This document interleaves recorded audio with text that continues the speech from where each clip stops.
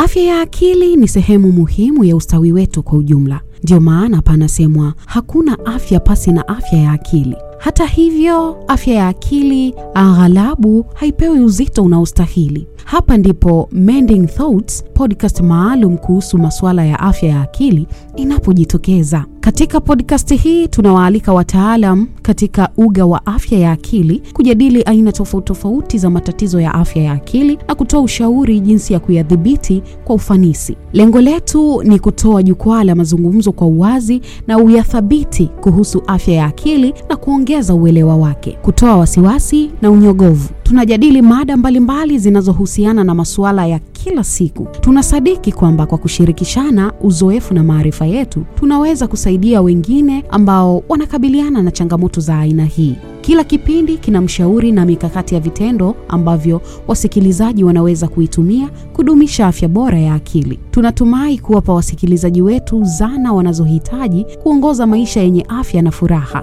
Iwe wewe ni mtu ambaye umekabiliana na changamoto ya afya ya akili hapo awali, au tu una nia ya kujifunza zaidi kuhusu mada hii muhimu, tunakuomba uwe nasi katika Mending Thoughts. Hebu tuanze mazungumzo na kufanya kazi kwa pamoja kuvunja unyanyapaa kuhusu afya ya akili.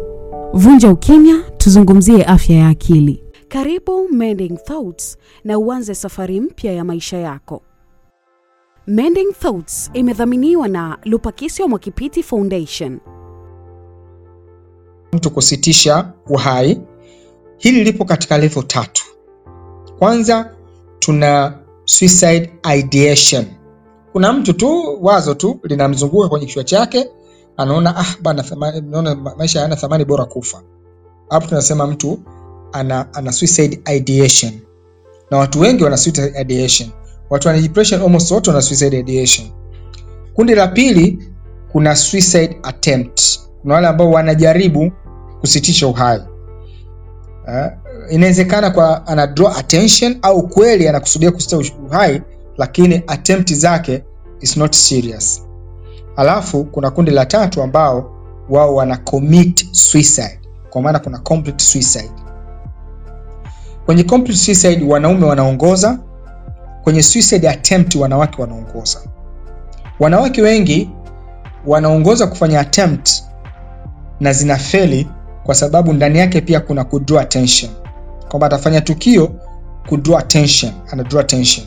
Kwa wanaume wengi hawa draw attention. Akitaka commit suicide anahakikisha kwamba is a complete suicide. Kwa hiyo utakuta vifo vingi vinavyotokana na suicide, wanaume ni wengi zaidi kuliko wanawake.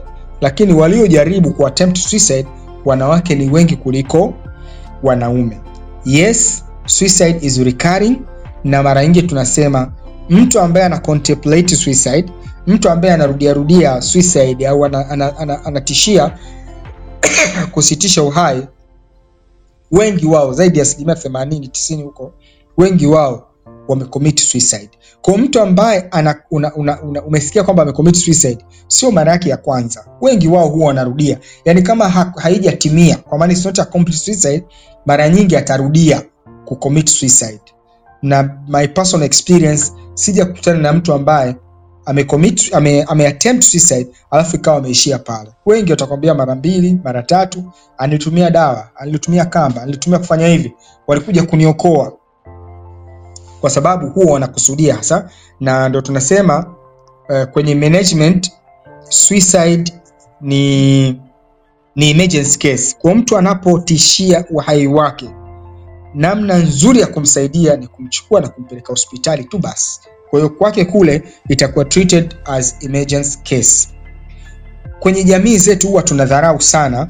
Mtu anaweza halafu tunamwacha, tunamfungia ndani bila kujua kwamba humo ndani kuna zana nyingi sana za mtu kusitisha uhai wake. Mtu anapotangaza kusitisha uhai au anatishia, msaada wetu mkubwa ni kumchukua na kumpeleka hospitali. Na kwa hivyo basi tunasema kwamba ni recurring, na watu wengi ambao wamefanya complete suicide mara nyingi ilikuwa sio mara yao ya kwanza. Wameshafanya mara kadhaa, zimefeli, na mpaka anakuja kufanya ambao imefanikiwa. Kuhusiana na swali la ndugu yetu ambaye ameuliza kuhusiana na jamii, kwa kiwango gani jamii inaweza kusababisha mtu kupata depression au magonjwa mengine ya akili au kuzuia. Kwenye matrix ya namna tunavyoyatazama magonjwa ya akili na vyanzo vyake, huku nyuma tuwe kuzungumza kwamba tuna matrix ambayo ina sehemu takriban 9, kwa maana kuna sababu za kibiolojia, kuna sababu za kisaikolojia na kuna sababu za kijamii au sababu za kimazingira.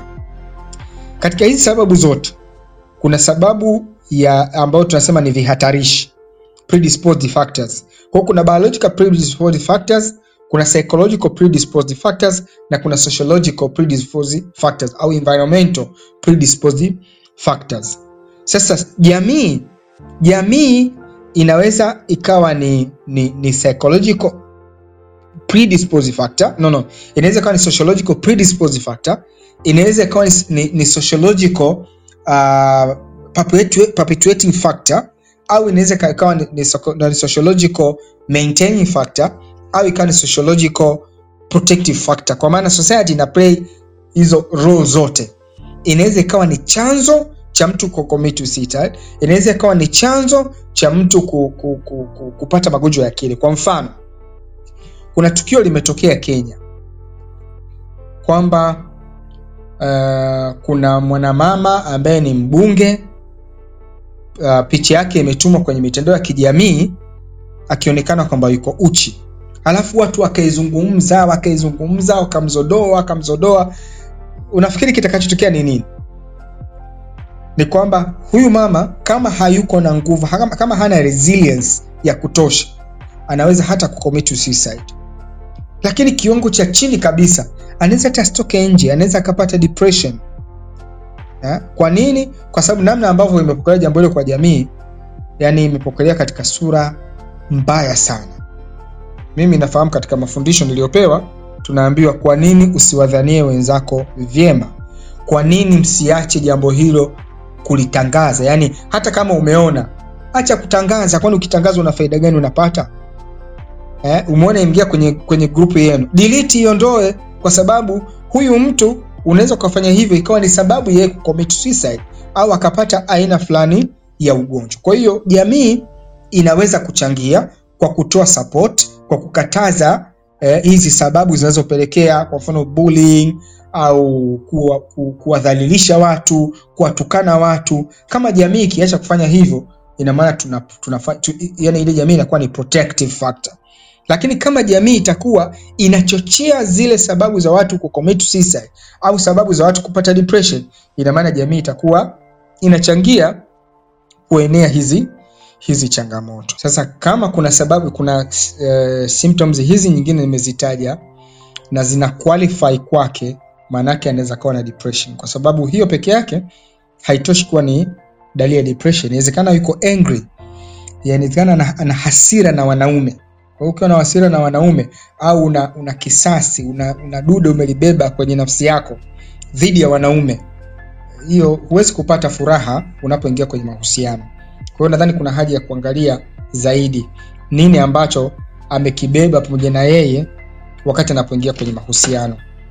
Kwa sababu ni kweli hiyo dalili ni ya depression, lakini inaweza kawa ni dalili ya vitu vingine zaidi. Lazima tu explore. Okay, asante. Samahani pia nilisahau hilo swali. Okay, mtu mwenye depression, kwa mimi ambavyo huwa najaribu kuiconceptualize depression, mfano wake, na pengine inaweza kusaidia wengine pia tukaelewa mfano wake. Kwa watu ambao wamewahi kuugua kwa mfano malaria. Unaugua malaria, unaumwa vile, malaria joto limepanda, unakosa hamu ya kula, unatapika. Alafu anatokea mtu, hata kama ni rafiki yako, anakuambia kuna nguo pale inabidi tuzifue, au twende tukachote maji, au twende sisi tukafanya kitu fulani activity. Yani feelings utakazozipata, uzito unaoupata, dhiki unaoipata, hiyo ndio constantly mtu mwenye depression anapata.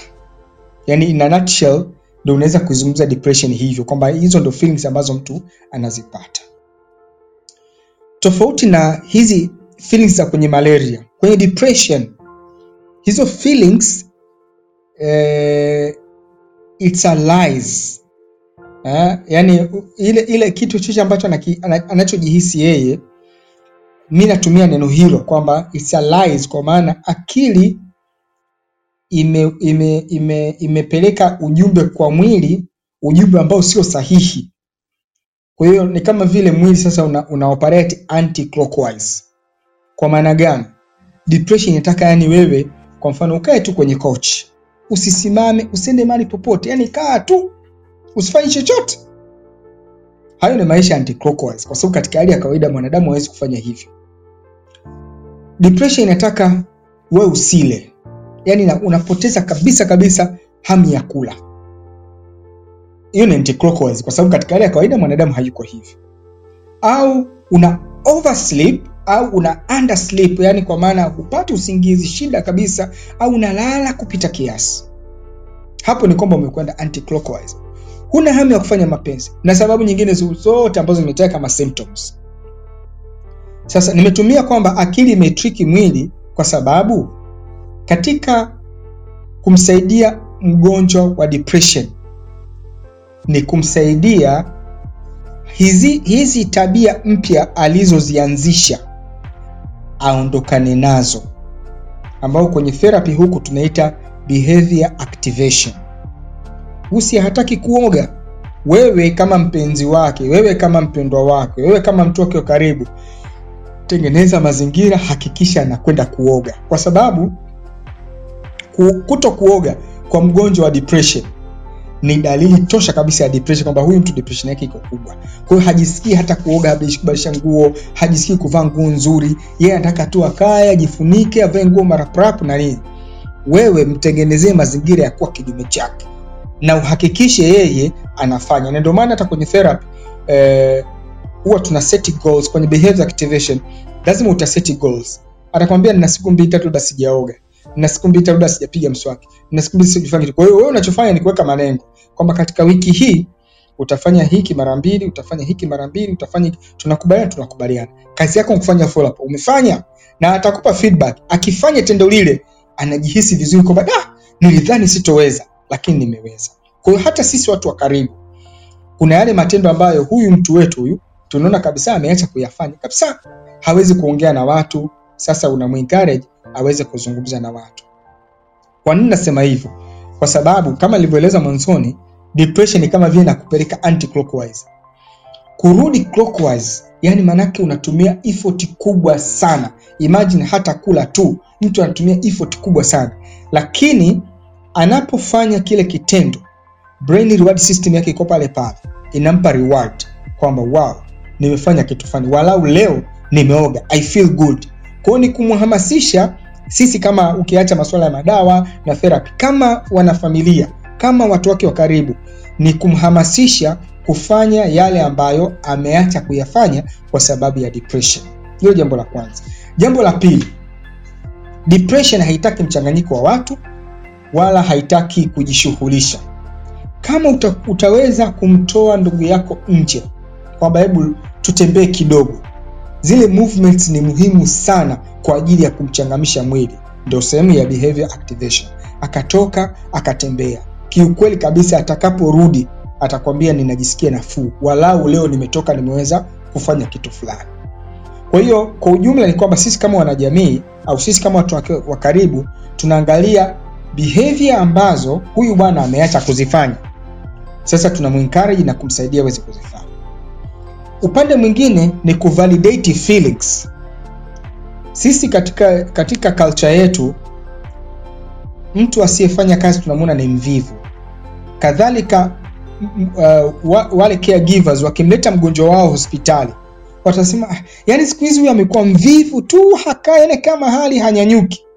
Hilo neno kwa mtu ambaye ana ugonjwa wa depression linauma sana, kwa sababu yeye anajijua kwamba sio mvivu, ila nyinyi hamuelewi na yeye hawezi kujieleza kwamba anamaanisha, yani hiyo hali yake maana yake ni nini. Umeona? Sasa kuvalidate emotions zake. Mtu anajisikia huzuni, muoneshe kwamba unaelewa kiwango cha huzuni ambacho, yani una uwezo wa kuimagine kiwango cha huzuni ambacho yeye yuko nacho, lakini uko tayari kumsaidia. Na kumsaidia kwamba sasa hivi kwa mfano ungependa tufanye kitu gani? Labda ungependa tutoke nje, au ungependa labda tuangalie filamu pamoja, au ungependa labda tufanye kitu fulani pamoja, namna hiyo.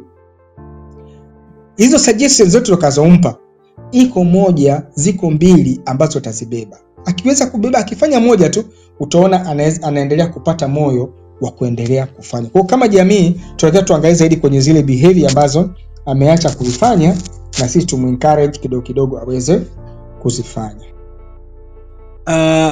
Yes, ni kweli, na mimi nadhani Tanzania kwa ujumla kama sio Afrika nzima tuna downplay sana masuala haya ya mental health. Yani tunaona sio vyovyote, sio chochote. Na hata mimi nakumbukaga nilikuwa na babu yangu mmoja, alikuwa sio babu yangu wa direct, lakini ni yani baba yangu mimi, alikuwa anamuita yule mjomba au uncle, kitu kama hicho. Kwa hiyo alikuwa ni babu, sio aliyemzaa baba yangu, ila ni ndugu wa ndugu, yani baba yangu alikuwa anamuita mjomba au uncle. Sasa yule babu alikuwa yani alikuwa mkorofi, alikuwa kwanza sijui niseme ni bipolar ile, yani alikuwa anahisi kama kuna mtu anataka kumuua. Akipewa chakula, alishafariki apumzike kwa amani, lakini kipindi kile alikuwa akipewa chakula anasema mtu amekitemea mate, anaweza akakuomba maji na akakuona hivi unammiminia, ila akasema hayo maji umeyawekea kitu. Hasa anambia nimewekea kitu vipi wakati niko hapa mbele yako unaniona hapa? Na anakataa kunywa kabisa.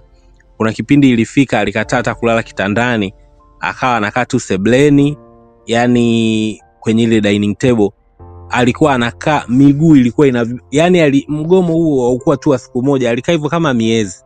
Na alikuwa sasa uwezi kumlazimisha.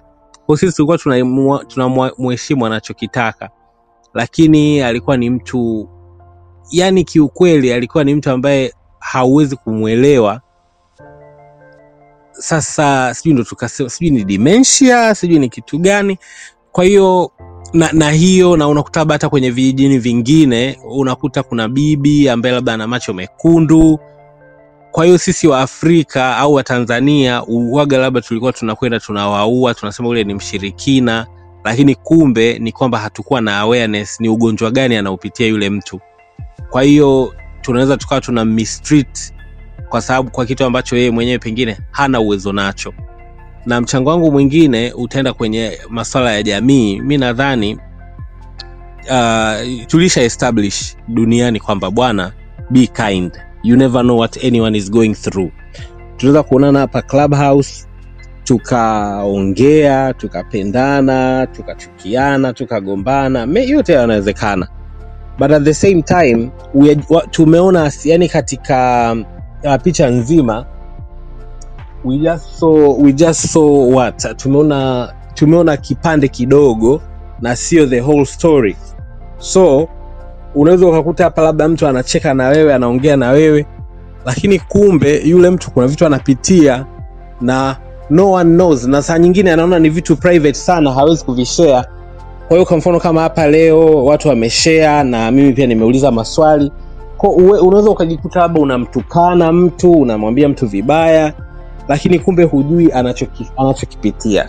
So mimi niliuliza pia kuhusiana na masuala ya LGBT kwa sababu I think it's my area of interest, nikiwa najua kabisa kwamba mental health inayopatwa kwa hao watu huaga haitoki kwao, huaga inakuwa induced by the society. So kwa mantiki hii mimi ningependa kushauri umma na dunia, always be kind. Hata kama mtu ukubaliane naye humpendi, usiwe sababu ya yeye yule mtu kwenda kufikia sehemu ya kutaka sasa kujiua. Hiyo mimi naona it's very extreme. So as a question that I asked, tunahandle vipi watu kwenye society au jamii na mchango gani? Itasaidia kama tutaanza kuwa treat watu vizuri ili watu wa recover, ili baadaye sasa isije kuwa kwamba jamani yule alivyoumwa vile ni kutokana na dunia ilivyomfanya. Labda dada au hata kama mtu kama msanii Wema Sepetu anasemwa kila siku. I can't imagine what does that to her mental health. So in a bid to be nicer, we have to not be part of the problem. Usiwe sehemu ya tatizo ambalo litapelekea yule mtu sasa kuingia kwenye some type of mental disorder. Nadhani kwa sasa niishie hapo, nashukuru sana. Mending Thoughts imedhaminiwa na Lupakisyo Mwakipiti Foundation. Na sisi watu tunasema hii dunia ambayo imejaa kila aina ya kitu, basi wewe chagua kuwa mwema. In a world where you can be anything, be kind. Hilo ndio jambo pekee ambalo unaweza ukalichagua. Usiwe sababu ya mtu mwingine kuumizwa. Umeona? Lakini mtu mmoja anapolinda mpaka wako, na wewe pia linda mpaka wake. Si kama mimi na I'm very kind to you, lakini wewe unakuwa rude kwangu. Hapo itakuwa sio sawa sawa. Kwa hiyo nashukuru kwa mchango wake huo na tufanyie kazi. Lakini jambo la pili ni swali ambalo umeliuliza la Lupa. Jamii, social media. Hili bwana, ninasikitika kwa sababu mchango wake kwenye kusababisha sio sonona, kwa sababu kusema sonona ni lazima mtu apate clinical diagnosis. Lakini tuseme dalili, hasa dalili ya upweke, dalili ya isolation, dalili ya kukosa usingizi, mchango wake kweli ni mkubwa. Mimi binafsi nazungumza na watu, unaona kabisa na kueleza kwamba mchana I feel good kwa sababu nipo kwenye social media, nitaandika kitu, watu watacomment, watasema hivi, watasema vile. Kwa hiyo ninahisi ile interaction yangu na watu ipo. Lakini kishafika wakati sasa ninakwenda kulala, ninaingia kwenye hilo tobo langu mwenyewe tu, nipo, hakuna mtu wa kuinteract naye. Pale napata super loneliness, upweke wa hali ya juu sana. Kwa hiyo mitandao ya kijamii inaweza kuchochea mtu kupata depression kwa interaction zake na jamii. Kwa mfano wasanii ambao tunawataja na other celebrities, namna ambavyo watu wanazungumza kwenye social media, I don't know, pengine wao wenyewe wanajua na wako tayari wazungumzwe hivyo, or they are making stories ili wawe ni subject ya kuzungumzwa. Lakini kiukweli mazungumzo yanayofanyika juu ya watu maarufu na wasanii yana athari kubwa sana kwa afya ya akili ya mtu binafsi. Kwa mimi ningeshauri, yani kama ambavyo mtu mwingine yote mwenye akili atashauri, kwamba mitandao ya kijamii itumike for good, sio kwa ajili ya kupromote kushusha heshima za mtu au kumharibu mtu mwingine. Lakini on the other side, sijajua kama Mending Thoughts ina account kwa mfano ya Instagram au ya Twitter au nini, kwamba kuna mtu unaweza kutengeneza Instagram account kwa ajili ya kupromote kindness, kwa ajili ya kupromote mental health, kwa ajili ya kupromote kitu fulani kizuri.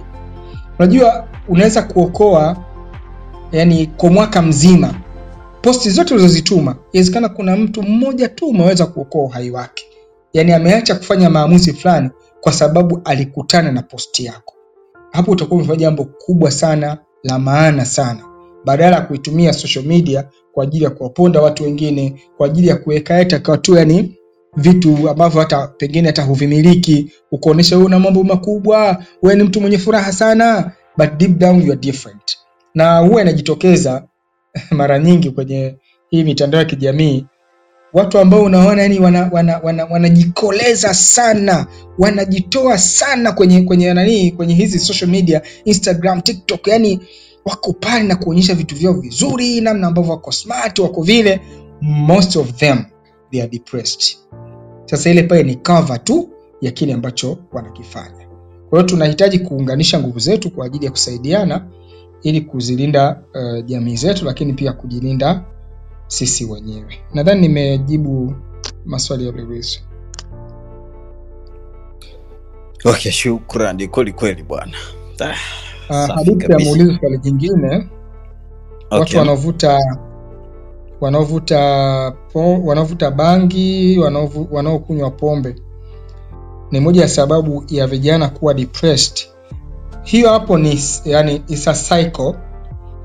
Mtu anaweza kutumia weed, anaweza kutumia pombe akaishia kupata depression. Na mtu mwenye depression akaishia kutumia pombe akaenda kwenye weed. Yani kuna kaseko fulani. But hatusemi kwamba kila anayetumia pombe au kila anayetumia weed amepata depression au atapata depression, au kila mwenye kutumia depression au kila mwenye kutumia pombe kwamba atapata depression. Hapana, hivi ni vitu ambavyo vina factor nyingi zaidi nje ya uwepo wa hizi factor mbili tu, hiyo ambavyo vimezalisha counselors. Mfano, Tumaini University imezalisha counselors wengi ambao tunaita ni washauri nasihi.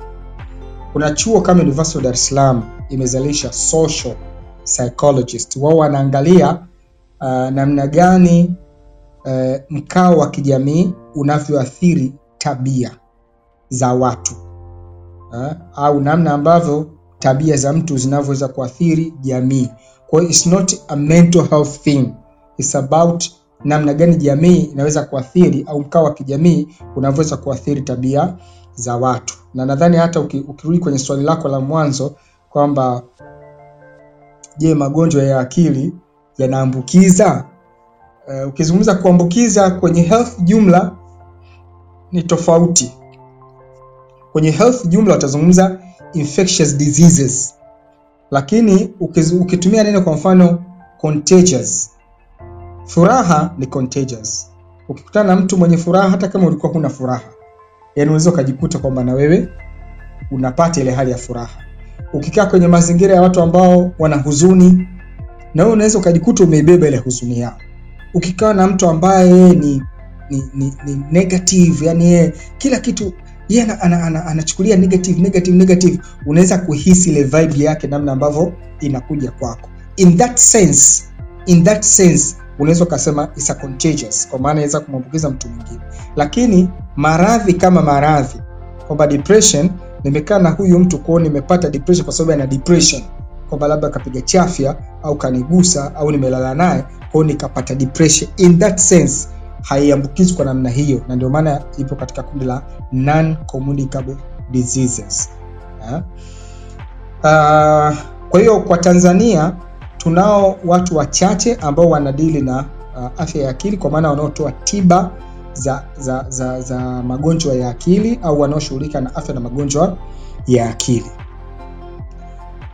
Waliofanya counseling psychology, wao wanafanya below mental health, kwa maana hawafanyi diagnosis za magonjwa ya akili, hawafanyi assessment wala hawafanyi treatment. Wao wanakwenda kufanya counseling, kwa maana ya ushauri nasihi, kwa ajili ya kuwasaidia watu kucope na situation, day to day situations. Umeona, kwa mfano mtu labda ameharibikiwa jambo lake, mtu anashughulika masuala ya shule, labda anafeli au sijui ndoa yake imekuwa hivi, haijafika mahali ambapo kuna damage imetokea. Huyu utampeleka kwa counselor, na counselor anaweza akatake charge bila tatizo lolote. Yes, tuna changamoto kubwa sana ya watu kujinasibu na counselor na psychology na kusema kwamba wanatoa huduma za afya ya akili. Unajua, mahali popote ambapo wana ombwe, hawakosekani watu wa kuja kuziba lile ombwe. Sasa whether nyewe mtataka humtaki, lakini ombwe litazibu. Wewe unaokwenda kuchukua huduma, mimi binafsi sina matatizo na hao watu ambao wanajinasibu na utoaji wa huduma. Mimi tatizo langu ni la wale ambao wanakwenda kuchukua huduma. Kwamba unakwenda, wewe unajua kusema kwamba ili niweze kupata huduma ya afya ya akili, kuna procedures ambazo naweza kuzipita. Hutaki kupita zile procedures. Unakwenda kwenye mitandao ya kijamii kama ni Instagram, unakwenda kuandika pale, unakutana na mtu ambaye anatoa tips za masuala ya mental health, bila kujua kwamba huyu mtu kaikopi wapi, imepaste, utauliza maswali na vitu vya namna hiyo. Matokeo yake ni kwamba unakutana na mtu ambaye hajui chochote. Yeye ana uwezo wa kuzungumza na wewe, kwa maana kutumia maneno kuzungumza na wewe, akakushauri fanya hivi, fanya hivi, fanya hivi. Kwenye therapy hatufanyi hivyo. Unaona? Sasa iko haja ya kuendelea kuwaelimisha watu wapite proper channel. Kwa mfano, mtu ili aweze kukutana na clinical psychologist hapa Tanzania, ili uweze kukutana na clinical psychologist, hutakutana naye kwenye mitandao ya kijamii. Hutakutana naye huko, kwa sababu hawezi kufanya clinical assessment akiwa na wewe kwenye mtandao wa kijamii. Lazima itakuwa umewasiliana naye, bwana mimi niko hivi na hivi na hivi, atakwambia tu kitu kimoja, kwa hili nadhani bora uje hospitali. Lazima utakutane naye hospitali au kwenye kliniki ambayo yanafanya, kwa sababu assessment ya kwanza inachukua takriban 2 hours. 2 hours ya mwezi kuwa kwenye simu mnazungumza, unless kama itakuwa labda mtu yuko mbali na mmeamua kufanya teletherapy, hilo linawezekana, lakini katika mazingira ambayo yameandaliwa kufanya kitu cha namna hiyo. Kwa hiyo kwa Tanzania tuna vishoka wengi tu kwa sababu hili ni eneo ambalo liko wazi. Kwa hiyo kuna mtu ambaye ni motivational speaker, atasema ni psychologist. Kuna mtu ni pastor, atasema ni psychologist. Kuna mtu sijui ni mshawishi gani, kwa sasa hivi nao pia kuna wale washika bendera watu fulani fulani, naye pia ataonekana kwamba ni psychologist. Sasa ili mtu aweze kukupa huduma ya afya na magonjwa ya akili, kwa kwetu huku si chini ya master's degree katika clinical psychology au walau counseling psychology. Mtu akiwa na masters katika counseling psychology, tunajua kwamba huyu amesoma psychopathology, lakini pia amesoma psychotherapy katika advanced level ambayo amesoma, au vinginevyo ni clinical psychology. Chini ya hapo hamna mtu ambaye anaweza akatoa hiyo huduma. Of course kuna watu ambao wamesoma vitu very specific. Yani kwa mfano mtu amefanya online course ya CBT, cognitive behavioral therapy, au amefanya first aid, psychological first aid, au amefanya anything to do with psychology, lakini amefanya online au amehudhuria course. Niwaambie tu jamani, kujua CBT peke yake haitoshi, kwa sababu kuna kitu kinaitwa kwa mfano psychological formulation. Hiyo lazima, yani ni lazima mtu awe amekaa darasani, ni lazima mtu ambaye amepata masaa ya kutosha kuwaona wagonjwa constantly chini ya uangalizi, ndio anaweza kufanya psychological formulation, kwa maana anakusanya vitu vingi sana ili kujua kwamba huyu mtu hili litamfaa. Yani kwa mfano unaenda hospitali una maumivu ya jino sio na kitu gani, daktari anaweza akakupa Panadol, au anaweza akakupa paracetamol, au anaweza akakuchoma sindano ya diclofenac, au anaweza akakuchoma sindano labda ya Cristapen, au anaweza akakupa ibuprofen. Hizi zote ni painkillers. Lakini kwa nini daktari achague kuchoma sindano? Kwa nini achague diclofenac na wala asikupe paracetamol? Ni kwamba kwa sababu umekaa naye, umezungumza naye, ameona tatizo namna lilivyo na complications zake zote, anaamua utumie dawa hii wala sio dawa hii. The same, mtu anapokuja na changamoto kama hiyo kwa psychologist, taarifa zote atakazokusanya atakwambia kwa hapa tutatumia CBT, lakini kwa wewe sio CBT pekee yake, itakuwa ni trauma focused CBT kwa sababu kuna hiki kuna hiki kuna hiki, au kwa hili pamoja kwamba kuna trauma tutatumia EMDR. Tunatumia EMDR kwa sababu hii hapa ni njia fupi zaidi ya kuondoa trauma kuliko tukitumia njia hii hapa, lakini kwa sababu kuna hiki hapa tutatumia DBT. Sasa mtu wa kufanya maamuzi namna hii huwezi kumpata tukishoka ambaye amefanya kozi yake online au amekwenda short course. Lazima umpate mtu ambaye amekaa darasani, amesoma, ametulia, amepractice, lakini pia ana supervisor wake, kwa maana mentor ambaye anamsimamia kwa ajili ya kutoa hizo huduma, na vile vile yuko accountable. Ukienda tu kwa vichochoroni huko, huyo mtu hana accountability yote na wewe. Mimi nashuhudia kuna baadhi ya watu ambao wanafanya hizi huduma, kisha baada ya kumhudumia mtu anaweza kawa na chat naye kwenye simu, alafu ana screenshot anaenda kuweka kwenye profile. What's that? Ni kwa sababu hana professionalism, hana ethics zote za kufanya hivyo vitu. Kwa lazima mtu afuate proper channel ya namna ya kupata hayo matibabu, na apate matibabu kwenye facility ambayo imeandaliwa kwa ajili hiyo. Kwa Tanzania psychologists wako 34 na psychiatrists wako 45. Mental health nurses wanafika 450 na kidogo. Occupational therapist sijajua namba yake wako wangapi. Physiotherapist sijajua namba yake pia wako wangapi. Asante.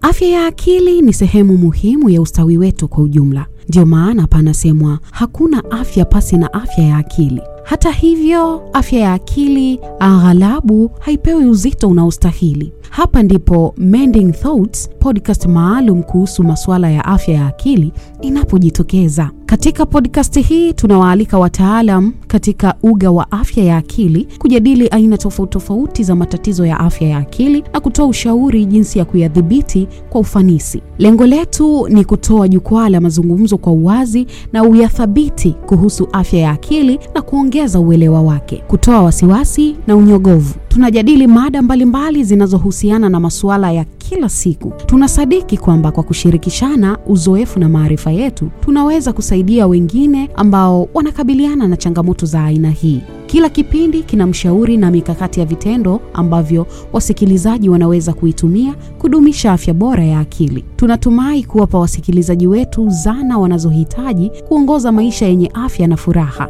Iwe wewe ni mtu ambaye umekabiliana na changamoto ya afya ya akili hapo awali, au tu una nia ya kujifunza zaidi kuhusu mada hii muhimu, tunakuomba uwe nasi katika Mending Thoughts. Hebu tuanze mazungumzo na kufanya kazi kwa pamoja kuvunja unyanyapaa kuhusu afya ya akili. Vunja ukimya, tuzungumzie afya ya akili. Karibu Mending Thoughts na uanze safari mpya ya maisha yako. Mending Thoughts imedhaminiwa na Lupakisyo Mwakipiti Foundation,